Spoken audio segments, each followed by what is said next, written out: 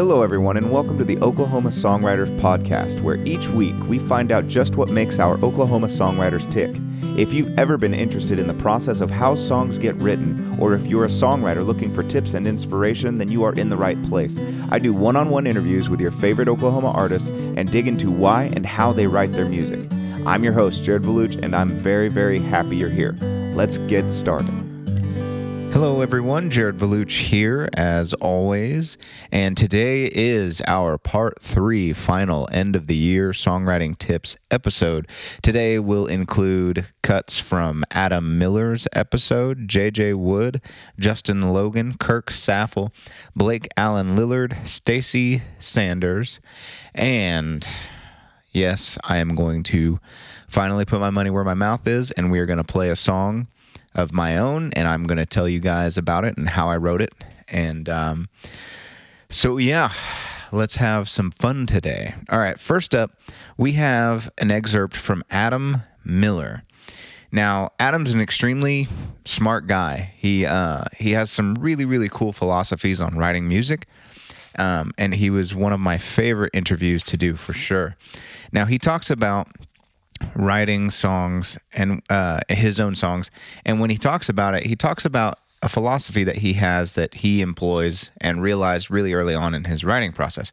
He talks about intentionally missing the target.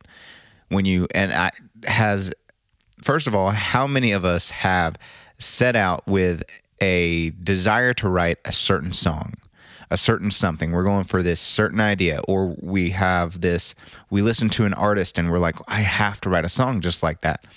And so you set out and you start writing and you miss the target. I can't tell you how many times I've done that and how frustrated I've been because I could not hit my intended target. Listen to Adam describe what that is and how he embraced it and saw it as exactly what I've now come to believe it to be. You're supposed to miss. You're supposed to set up, aim for your target, and you're supposed to miss it whenever it comes to writing these songs. Maybe if you're doing a commercial project, you have to hit something on the target, but this is for your own art is what I'm trying to get at. So please just, I'll let Adam say it. He says it better than I can. Here you go. I started getting a guitar. That was it, man. So right at that time when I was thinking, I was trying to really act like my influence. And songwriting, yeah. I mean, when it gets down to it, you're always trying to act like your influence, but you just kind of miss on purpose. And then you hurt yourself, and that's who you are. That's what everybody does. Yeah. In my opinion. It's my big philosophy about it, really. It's just that kind of idea that came from that. It's like, and that's what I learned when I was young. I was like, hey, I'm trying to sound like this. I'm not this person, so I'm not going to sound like this. Right. And you kind of come up to this edge where, in other words, you're doping your scope, or you're not gauging for windage, or if that makes any sense, because then you realize, like, all right, and then you can actually kind of gauge for windage and pull it up. What song do I want to have? You ever hear a song like, I wish I wrote that? Okay, we'll take that song and study it. Now you're going to shoot for that song that you want to sound like. Yeah. And guess what? You're going to miss. Now, one of you could say, like, I missed, I stink, I suck, I stink. I didn't write the song I wanted to, right? Let's say you completed the song you even tried to. Well, guess what? You play that thing live and somebody loves it. Or you're the only one that knew the intention of that song. But did you complete it? Yes. All right, shelve it. Let's go. Next thing. And that's the whole deal. You become more accurate or not. And the fact is that you do the exercise, one. And two, that, man, it's like, man, there's so many kinds of songs I get turned on by. So there was Isaac Gracie, who, civilian, as we called it earlier, or somebody at a show came up to me afterwards and was like, hey, do you know this artist? No. But I had a good conversation, and I was like, I'll follow your lead, and I'll go listen to a track on my way to my next gig, the next day to Stillwater. And I'm listening to it, and I love this song called Reverie. And it's this most popular one on the thing, but it's a slow and really creeping cool thing. All right, I want to write, I think I have a song like this already, but even then I'm like, I want to produce it like this, and I'm just getting like samples of taste. I'm not copying anybody. No one, that's the total mistake. So don't copy, just be influenced by things. It's okay to be influenced by things. And you get into these artists, it's like, again, just even if it's the next morning, you go like, man, all right, you put on BB King and you want to like try to mimic some blues thing, but you hit this other thing. And that's you. Wake up. That's you, dude. Yeah. And guess what? Like, you're not always your type. In other words, everybody, and there's something to think about, like, in the dating industry. It's like, guess what? Just because you don't think you're attractive means, like, you're just not your type. If that makes any kind of sense. I love that. Kind of like when you listen to your own voice sometimes and you don't like it. You're just not your type, dude. But somebody else loves it. Oh, man, there's a lot of people who love it. And there's a lot of people, I mean, think of all the artists who had original or independent voice or, you know, everything. You're just not your type. Because Eric Clapton's an easy example. He talks about that all the time. I mean, it's Axl Rose, you know, and it's specific. It's cool. It's different, but it's neat, you know. But, you know, who gave, you know, that person was probably fueled by a lot of other things to give him such an ego to say this voice is cool. But from our more humble, you know, perspectives is that, man, you're just not your type. But learn to use your type, you know, learn to paint with your color, if that makes any kind of sense. And that's it, man. That's how you find it. So there's people who cross that line and sound exactly like the people they're imitating, and they're very talented. That's cool. And there's, you know, in the meantime, try to find that average between stinking or what you really hate yourself, like when you're like, oh, and you're like, and I sound exactly like that person, and in between there is you. And when you throw that arrow or whatever when you shoot, that's the accuracy I want. And so, all right, next we have a cut from my good buddy JJ Wood's interview, and he talks about a couple of things that are pretty cool. He talks about getting comfortable and his desire and the knowledge of himself that he doesn't want to get comfortable, and he knows that he can't. And he explains it really, really well. Another thing he talks about is his songwriting process. And what I love about doing this podcast is how many different perspectives and how many different views that I get on the exact same writing process that we all go through. We all basically write the same way. We just go at it at like slightly different angles. I go at it at 90 degrees. JJ goes at it at 91. Adam Miller does it at 89. It's like we all have these slightly half-stepped views of, you know, that are 1 degree off that actually make huge differences in our writing styles and the way things come out. And it's really, really interesting. And so listen to JJ's kind of theory about writing music and thinking of songs as catching fish. I thought it was super neat. So I hope you guys enjoy it. That's one thing I can't stand getting comfortable. You know what I mean? I like to struggle a little bit. Right. You know what I mean? It's like, oh shit, I only have $10 in my pocket till like next week. What am I going to do? Fuck it. Let's go out and have some beers. You know what I mean? Like live it up. It'll work out eventually. You know? I'll get drunk, play on the sidewalk for a while. Right. Exactly. We'll be all right. But I don't like it when you get too comfortable with stuff, you don't grow. Yeah. And I'm constantly like wanting to grow as a musician, as a person, as, you know, everything. I agree. And I see that. I see that in you. Yeah. So it's just getting comfortable. Like I've never wanted, like any job that I've ever had, I've never wanted to take a management position. Like I was like, man, I just want to do my job, do what I got to do, get paid, and then go home and play music and then go play the show next week. You know, like that's always kind of what I've wanted to do. And I think the thing about me is that like I never gave up, you know? Yeah. And I'm not going to. It's like, you know, you gotta kill the idea that you have to be successful by a certain age. You know what I mean? A lot of people are like, dude, you're supposed to be married when you're 25 and, you know, buy a house by the time you're 30. Like, no, fuck no, dude. Like, you know, I don't want to do that. I think I really started taking songwriting seriously when I was about 18. Mm-hmm. And, yeah, about 18, I really took that seriously. And it was one of those things like I would just wake up and just try and write every day. Right. Just like, I'm kind of more of like an early morning writer. Okay. Sometimes. I'm the same way, actually, and you're one of the first people I've had come on that have said that. Yeah. Well, I mean, like morning writing, like writing is just weird for me in general, because songs are weird. I'm a believer that we don't write the songs. Right. You know what I mean? Like it's just kind of like the song just kind of comes. We're just like a vessel. Yeah. You know what I mean? But songwriting, to me, like the best analogy I could give is like, it's like fishing. You know what I mean? You cast out and you just kind of sit there and wait. And then sometimes you get a little nibble and you're like, oh shit. And then, nothing. And then sometimes, you'll reel in like a little tiny fish, sometimes you'll get like, a decent size. And I think we're all just trying to, my songwriting goal is to like pull in like a marlin or like a swordfish, pull in that one stuff fish. it, and just like stash it on my mantle. Maybe try and catch like 10 or 12 of those. That'll be the gold record, right? The gold record or a Grammy or something like that. But and what's really deep about this is you can either fish in like the rivers or like a lake, or you can go deep sea fishing and go to the ocean. Yeah, that's deep. Blows your mind. Blew mine. But yeah, but songs like I could be like going to sleep, just had like a long day, and all of a sudden I just get this idea, just kind of hits me, and I'm like, oh shit, write it down. But then I'll write for about 30 minutes, and then like it just kind of goes away. Sometimes I just go back to sleep. Like I can see that. They're weird things. Like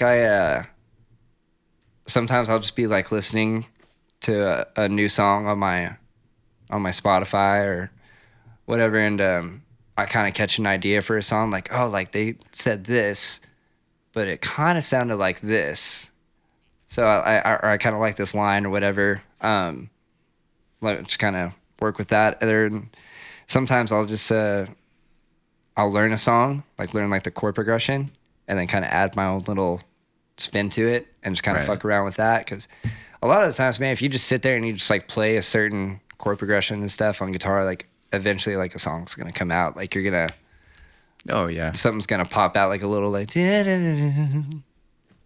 don't know if that makes sense. Well, yeah, you'll develop that melody. You'll start hearing something or bits and pieces of 1,000 different songs that you've heard, and they come together and make something new. Right. That's cool. Yeah. So that, but I like to wake up every day, and I like to write. Just free write, like 3 pages, just blah, blah, blah, blah, blah, if I have to, just like. Yeah, like literally just writing whatever. Just writing, get all like the clutter out of my mind, like first thing in the day, and then kind of be clear-minded throughout the day. I meditate a lot too. Nice. That kind of helps out, like kind of, like I don't get distracted as much when I'm writing songs. All right, on this next interview, I was with Justin Logan down in Ada at his recording studio, The Cabin, which is a really, really interesting, cool space to create and record music. And if you guys are ever in need, go check him out. He does great work. Now, with Justin, we talk about something that is very near and dear to my heart, and that's metronomes. If you are a songwriter, musician of any kind, and you're not practicing with a metronome, well, first of all, if you're not practicing, then you need to be practicing.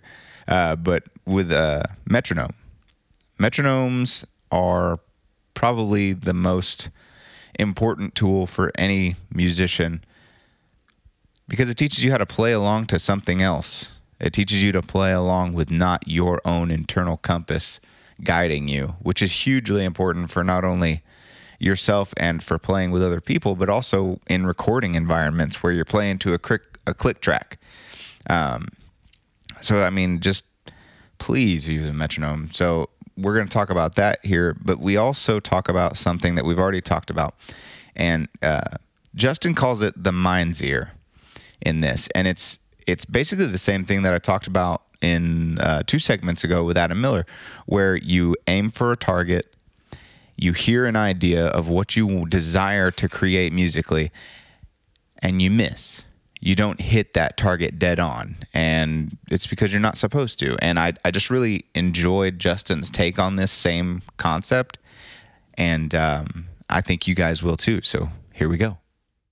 It's cool to be able to have the access to, the talented people that I've had around me a lot of the times that have shown me how to get better at music and stuff. And like, I think that being able to play drums and like the rhythm and everything else, like makes guitar playing better in a way too. Yeah. You know what I mean? Like my right hand it's like part of a drum set sometimes, you know. You know what? That's one of the most beneficial things to it. I have a really good sense of rhythm and pocket feel when I play, but that's because I was raised classically, and so I played with a metronome my entire metronome. life. Yeah, my metronome was what grounded me, and so even now, like I have Your internal tempo. a natural meter, and I know whenever I screw up and misstep, and you know, a lot of times people aren't playing with me, but I know that if people are playing with me, I have to stay on target. Yep. Or you need to know when you stumble how to get back on. And who's time. one is the one. Right. Who's number one on the measure is the one, like who we following. Yeah. I always default to the drummer. Drums but always. I find sometimes, and I can tell with 5 seconds into a song playing with somebody for the first time, how their meter is and how everything is, and where their natural instinct is. You know, because people, the first time they play with you, even if they're not nervous, like they're gonna put their bad habits on display, like from the jump, unless you guys have already rehearsed together and done this and that. So like you can see when people are pushing or pulling or like it's just easy to tell. But the people that grew up with metronomes in their ears and developing that sense of time inside, like those are the people that have an easier time on stage or in a recording environment and stuff like that. Like that's the best thing you can do for your musical career is just put a metronome in your head and go to sleep with it in your head and wake up and just like, that way you understand what steadiness is, and once you understand what steadiness is, that's when you can start kind of letting it breathe, like, the Steve Jordans of the world and stuff like that. Yeah. But you need to be able to lock in on it first, in my opinion.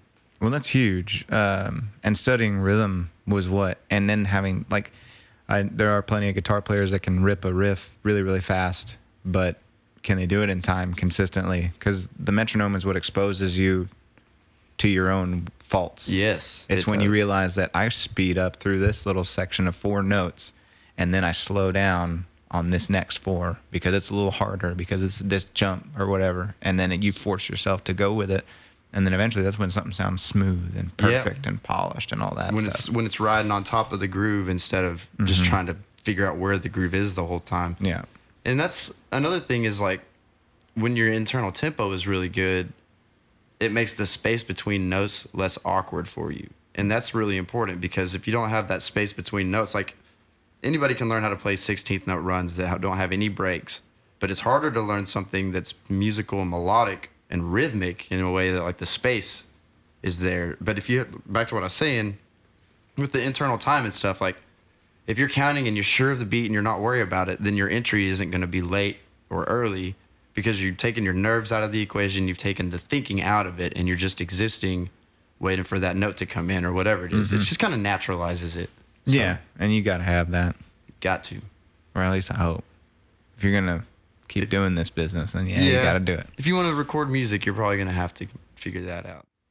I wonder, you said something about what you hear in your head and like the mind's ear. I've been really fascinated by that lately because only within the last few years, like, that I discovered that not everyone has such like a pronounced radio in their head. Like, you know what I mean? It's like, it almost makes you feel crazy sometimes, like the inability to shut the thing off and stuff. But oh yeah, what is like your experience has been with trying to match that to what you get out of it, like on a recording, trying to sync up the two and maybe reconcile the differences?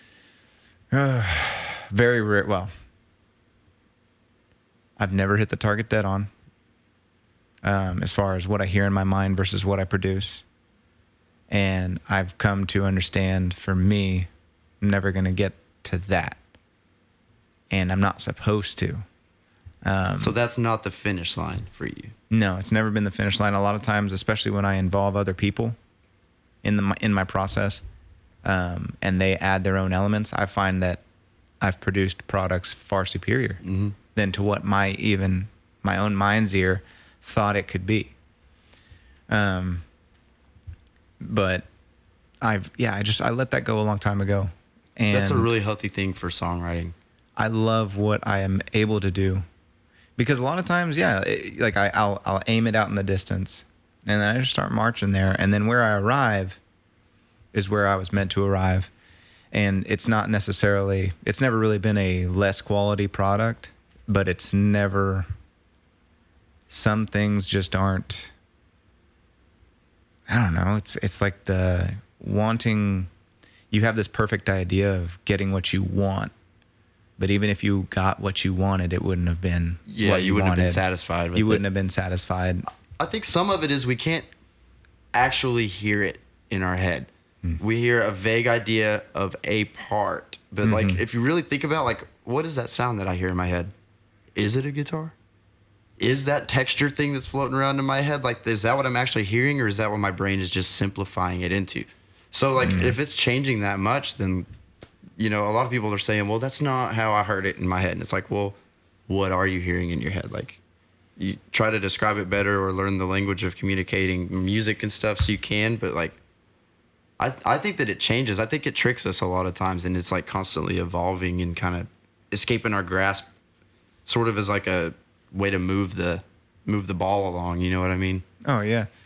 I have a song that I recorded myself with my band, and it's called "Handle It." And what we did is there's this one section that I'm super proud of because I did all the vocals for that song, and I had a vague idea that I wanted like a 3-part harmony behind this line that I was doing. What I wound up doing is actually having a 3-part harmony over my over my whatever, my melody. And I actually had them kind of follow it, but in a weird way. And it wound up being so much cooler because I just screwed around. Yeah. And you took just a rough idea. Yeah, I took a rough idea, a vague thing, and I just pointed my direction. Like, I know I want it here, and I know that I want something thick and fat and full and kind of funky. And so I just was like, you know, I don't even know what tones I used. I'm sure I used a 3, a 5, and a 7 or something on it, and even a lower harmony with it as well. And it just like just beefs it up. It beefed it up so much and made it so powerful. It's my favorite moment in the song. And with people like us, we don't have favorite songs. We have favorite parts. 10-second, you know, portions of songs where it's like that's it right there. And somebody will hear it and they'll be like, I mean, yeah, sounds that was cool. And you're like, no, you don't understand. Like, you don't know the magic that happened in that moment. I had Charlie standing in the hallway, and I put this microphone 6 feet from him so we could do this thing, and like whatever it is. But that's the sentimental stuff that I wish people could experience of records, like the occurrences of recording them and stuff. Like, I'm endlessly fascinated with the behind the scenes stuff with music. So, hey guys, this next segment is from Kirk Saffel's interview, and this is the story behind his song "Look Into My Eyes." And if you haven't heard that, you should definitely check out his episode and check out his song "Look Into My Eyes" on that. Probably one of the best performances I've ever been able to capture from someone. And I think everyone can take something away from it. Now on this story, I'm just going to let him kind of take it, but it's just a great, real, true story about a human being. And I really enjoyed listening to him kind of describe the way he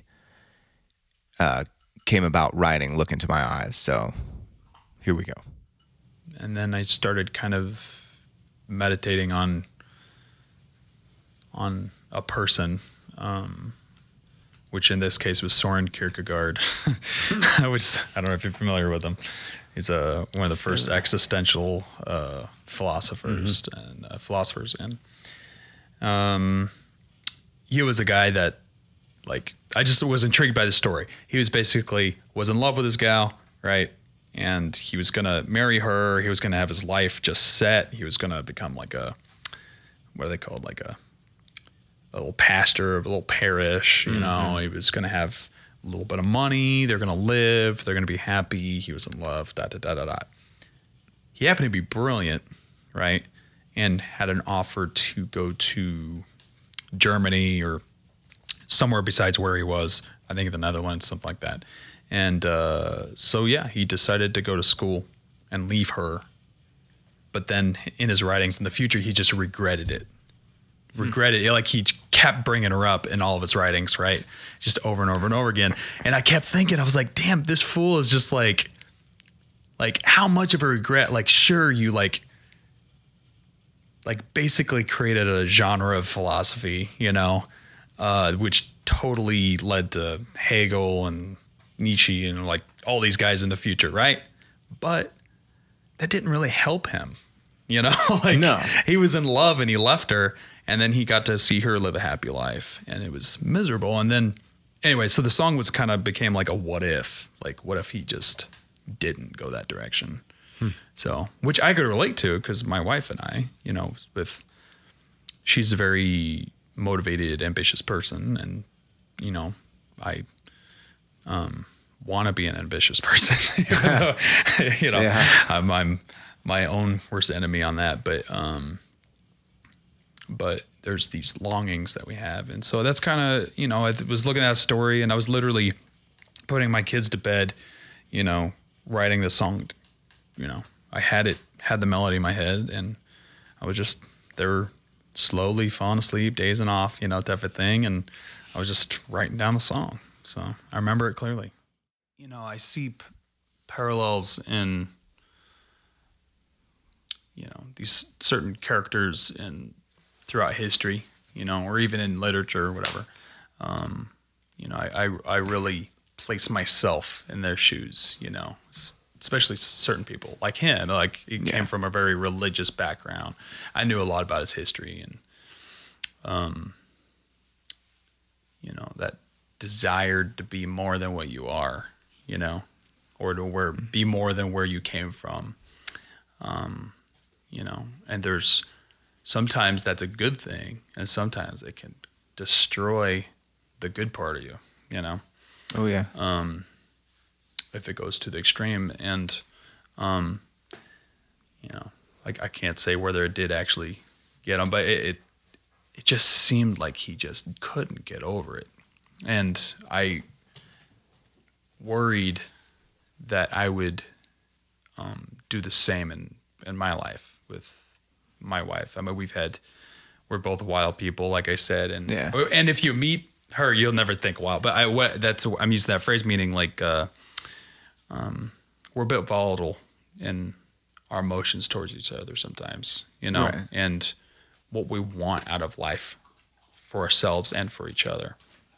And you know, there've been multiple moments, and anytime you're in a long-term relationship, there's going to be moments where you go left or you go right, you know? Yeah. And we were, you know, It's ridiculous. loudest dog ever. Yeah, he doesn't know how to drink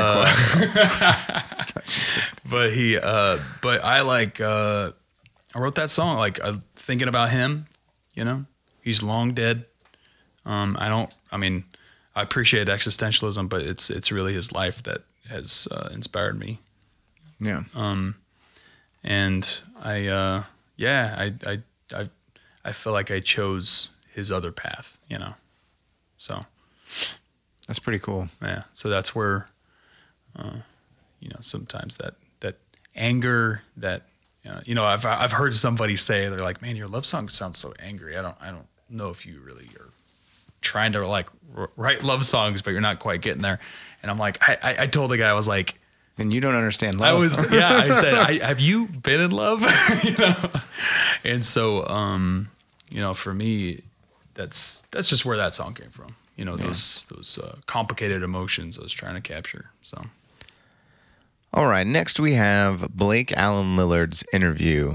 Now, I selected this piece of his interview because it shows and talks about something that I think has happened to every songwriter. And this is the moment that you've had when songwriting becomes about more than just yourself and just your stories.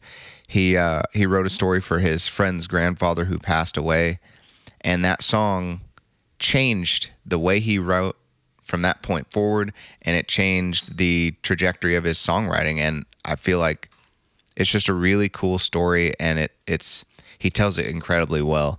And if you have not heard of Blake Allen Lillard yet, I hope that you do. He's out of Tulsa, and you should check him out, and you should follow him. He's a young guy and has an amazing, amazing country kind of like classic country voice, and his songwriting it's fantastic. So enjoy. I think I was 17, maybe 18. I might have been 18 at the time.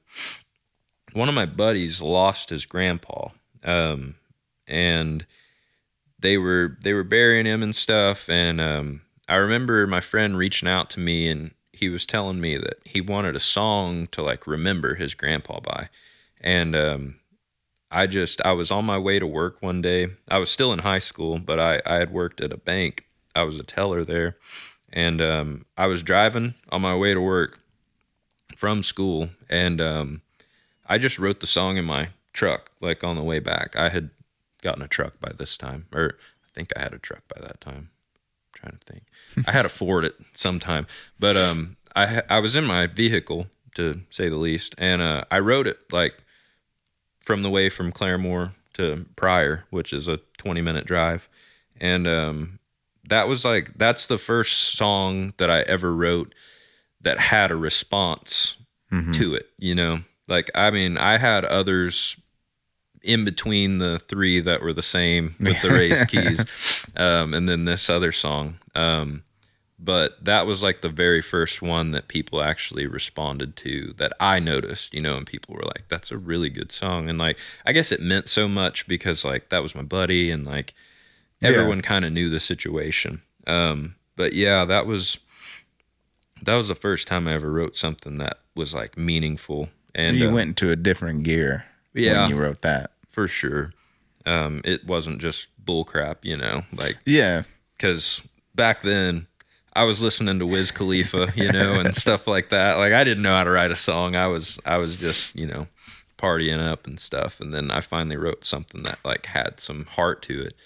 And I got to play that song at the FFA convention in Oklahoma City, 2014. And that was my senior year of high school. And that wasn't much longer after his grandpa had passed away. I mean, that was in like April or May of our senior year. And I think his granddad passed away like maybe back in, it was like January, maybe February. Dang.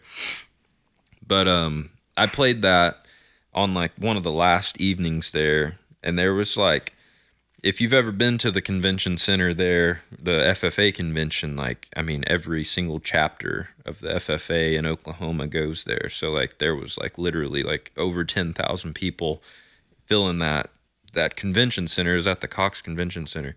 And I played it for all those people, and like I got a standing ovation from over like 10,000 people. And damn. It was just insane, because like I've never felt like I was anything extraordinary, and I still don't, but like to have that kind of moment, where people like appreciate what you were doing and what you wrote, and it meant a lot to me because of the situation and stuff. And I mean, that song, I still play that song when I'm out and stuff. And actually, a person on Instagram, I'm not sure who they are, they put those lyrics on a post of like a picture with, it was like this woman and this man, and I assumed that he had passed away or whatnot, and they put those lyrics on there, and like they said that this song's really getting me through this, you know.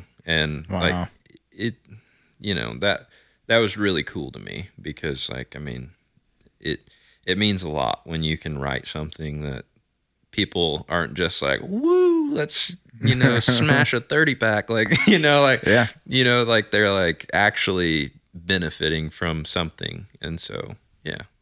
All right, now we've got Stacy Sanders' interview. I selected this portion from his interview because it offers a lot of gems in a really short amount of time. Stacy Sanders is a fantastic guitarist, fantastic lyricist, great singer. He has music available on Spotify.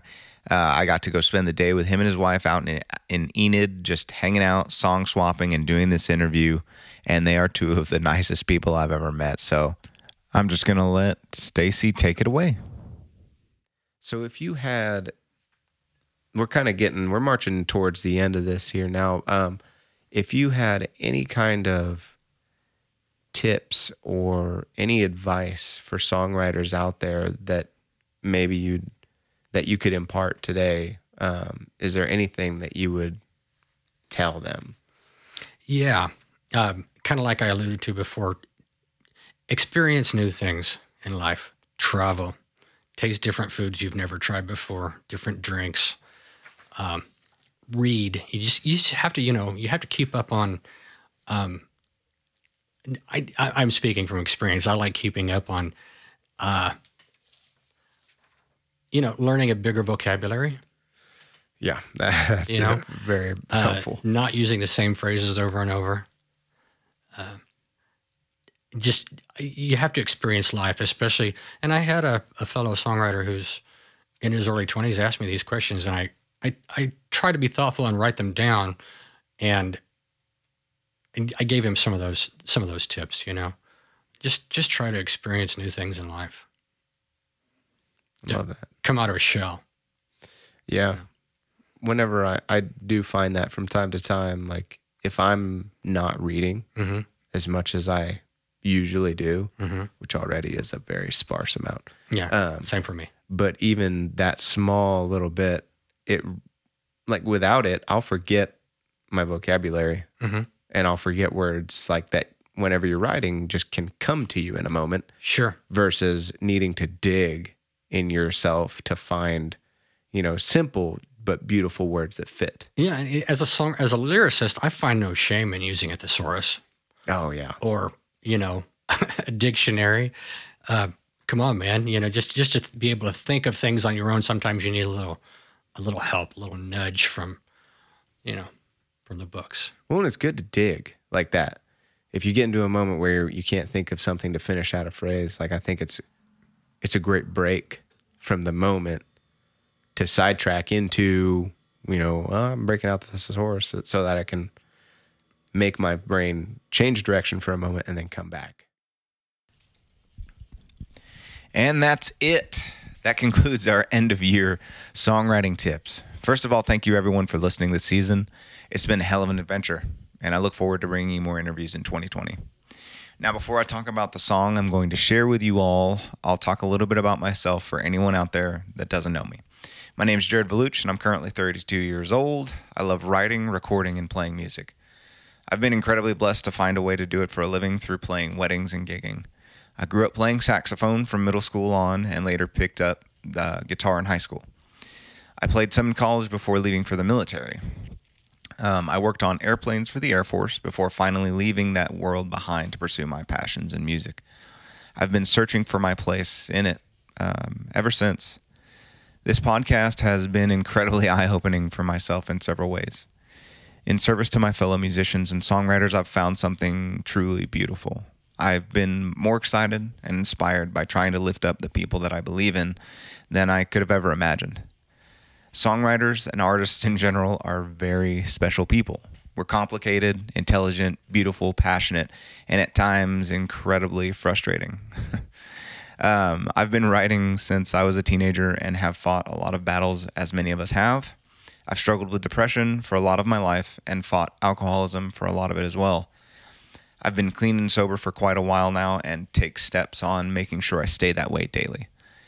As someone that has to fight demons daily, I know that we all need love, support, and for people to believe in us when we can't always believe in ourselves.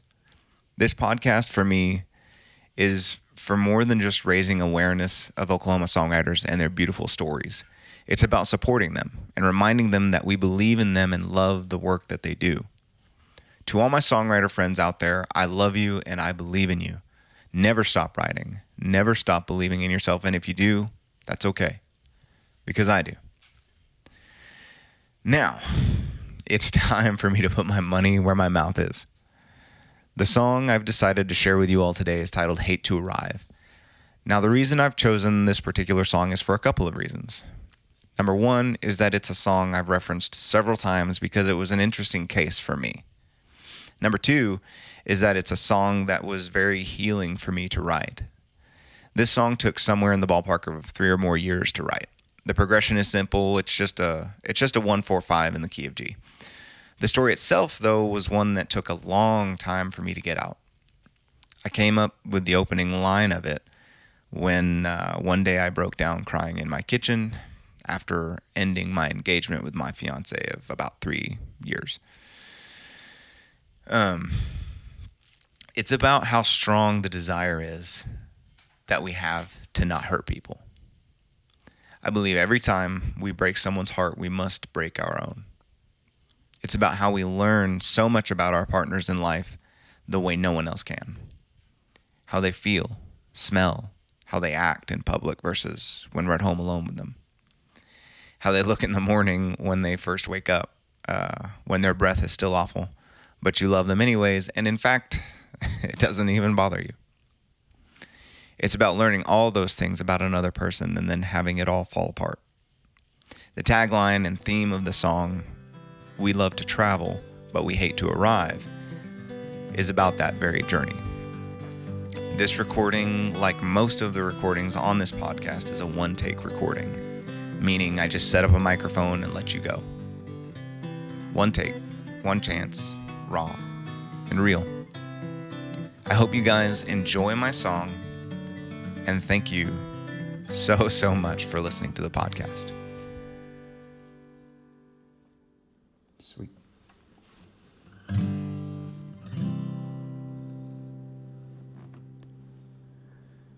Oh, we love to travel, but we hate to arrive.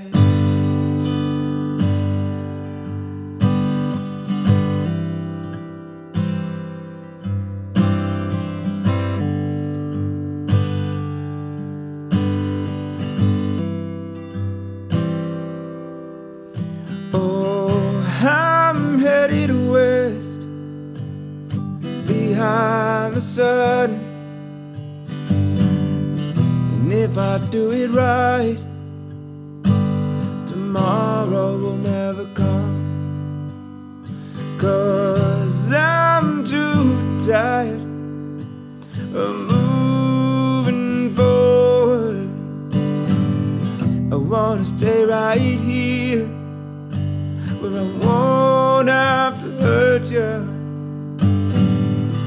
I'll live forever, and I won't have to face you. Yeah, I'll drive in silence, trying to forget you. 'Cause we love to travel, oh, but we hate to arrive.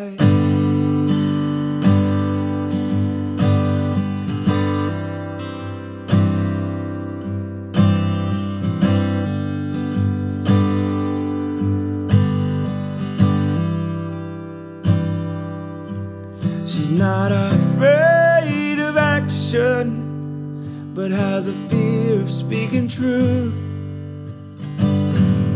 She can't get the words out, she's too afraid she's gonna lose. And in my heart I wish she could say something more. We weren't good at talking, I wish we tried a little more. Now it's cool and it's quiet, I hear the motor and the road. My headlights keep reaching out, just far enough to keep me going. 'Cause we love to travel, oh, but we hate to arrive.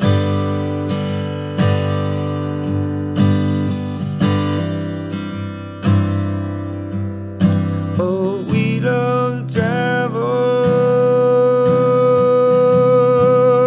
but we hate to arrive.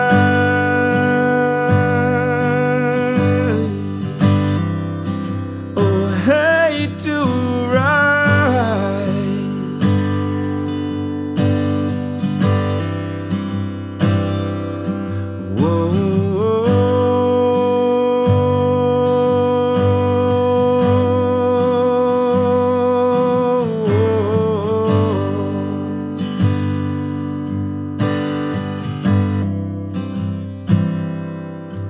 She had long red hair, she's freckled from the sun. loves to show up, but it's not for anyone. And now I'm chasing the night for as long as I can. I wish I did, but I don't always act like a man. Now I live forever, and I won't have to face you. Yeah, I'll drive in silence, trying to forget you, 'cause we love to drown